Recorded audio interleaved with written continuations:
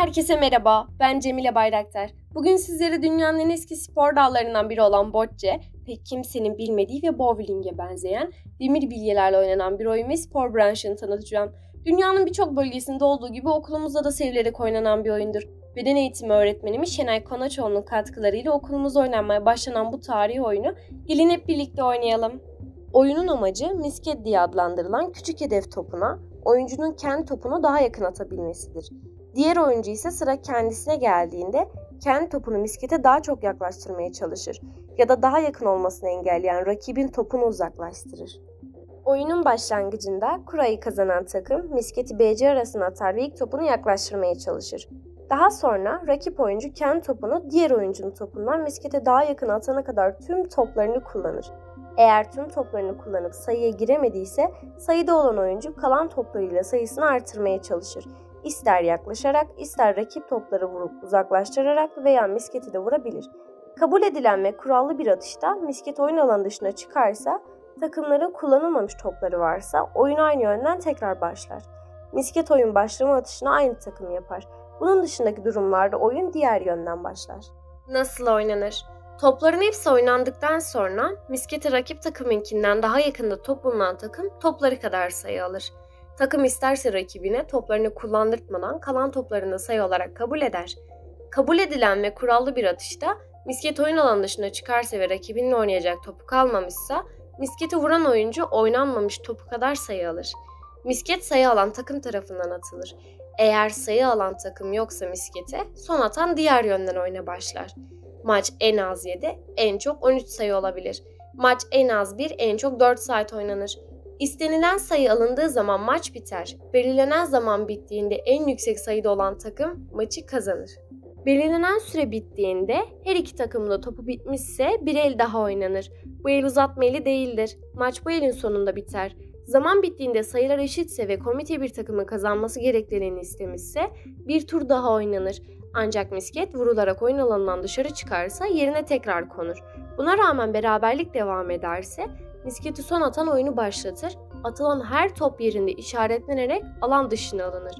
Toplar bitince miskete en yakın topu olan takım maçı kazanır. Misket vurularak oyun alanından dışarı çıkarsa yerine tekrar konur. Eğer misket geçerli veya geçersiz bir atışla oyun alanından çıkarılırsa misket eski yerine konur.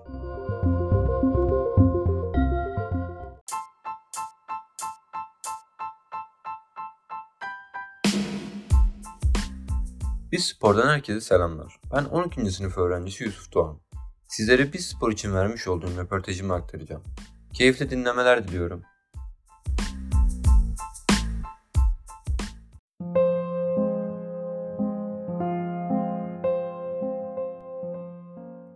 Çok küçük yaşlarda ailemdeki futbol sevgisi ve aşık olduğum takım Fenerbahçe sayesinde futbol ile tanıştım. İlk futbol serüvenim çoğu çocuk gibi sokakta başladı.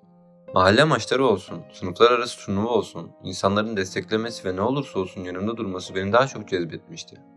Zamanla daha çok kendi potansiyelimin farkına varmaya başlamıştım ve sadece kendimi futbola ve Fenerbahçe'ye adamaya başlamıştım. Çünkü keyif alıyordum oynadığım oyundan ve desteklenmekten. Bu süreçte kendimi daha çok geliştirdim ve yaşadığım ilçenin takımına davet edilmiştim ve daha 10 yaşındaydım. O zamanlar benim için gerçekten büyük bir başarıydı. Çünkü kendimden yaşça çok büyük abilerle antrenmana çıkacaktım. Kendimi daha iyi herkese göstermem için çok iyi bir şanstı ama ayak uyduramadım o zor antrenmanlara. Çünkü sadece sokak ve okul takımlarında top oynamıştım. Bir süre antrenmanlara devam ettikten sonra ne yazık ki bırakmak zorunda kalmıştım ve okula daha çok yönelmeye başlamıştım. Okul hayatımda da sürekli futbol takımları olsun, sınıf takımları olsun, karşıma çıktı futbol ve oralarda oynamaya başladım. Maçlarımızı izlemeye illerden yetenek avcıları geliyordu. Yetenekli oyuncuları kendi takımlarında antrenmana çıkarıyorlardı. Bir gün okul turnuvası ile çıkmıştık ve il finali oynayacaktık. Tokat Spor, Bursa Spor, Bolu Spor, yetenek avcıları o maçı izlemeye gelmişlerdi. Bu her birimiz için bir şanstı ve herkes bunun farkındaydı. Maç başlama düdüğü çaldıktan 26 dakika sonra talihsiz bir sakatlık yaşadım ve çapraz bağlarım zarar görmüştü. Oyundan çıkarken gözlerim dolu bir şekilde yetenek avcılarına bakmıştım. Ama acil bir tavırla gözlerini tekrar maça çevirdiler. Uzun bir süre depresyona girdim ama hayatın devam ettiğini de unutmamak gerektiğini geç de olsa hatırladım. Kendime çeki düzen verip okul hayatıma daha sıkı bir şekilde devam etmeye karar verdim. Liseye geçtiğimden beri de okul takımının 10 numara pozisyonunda 1,5 sezondur kaptanlık yaptım. Şu an 12. sınıf dil bölümünde okuyorum ve üniversite sınavına hazırlanıyorum.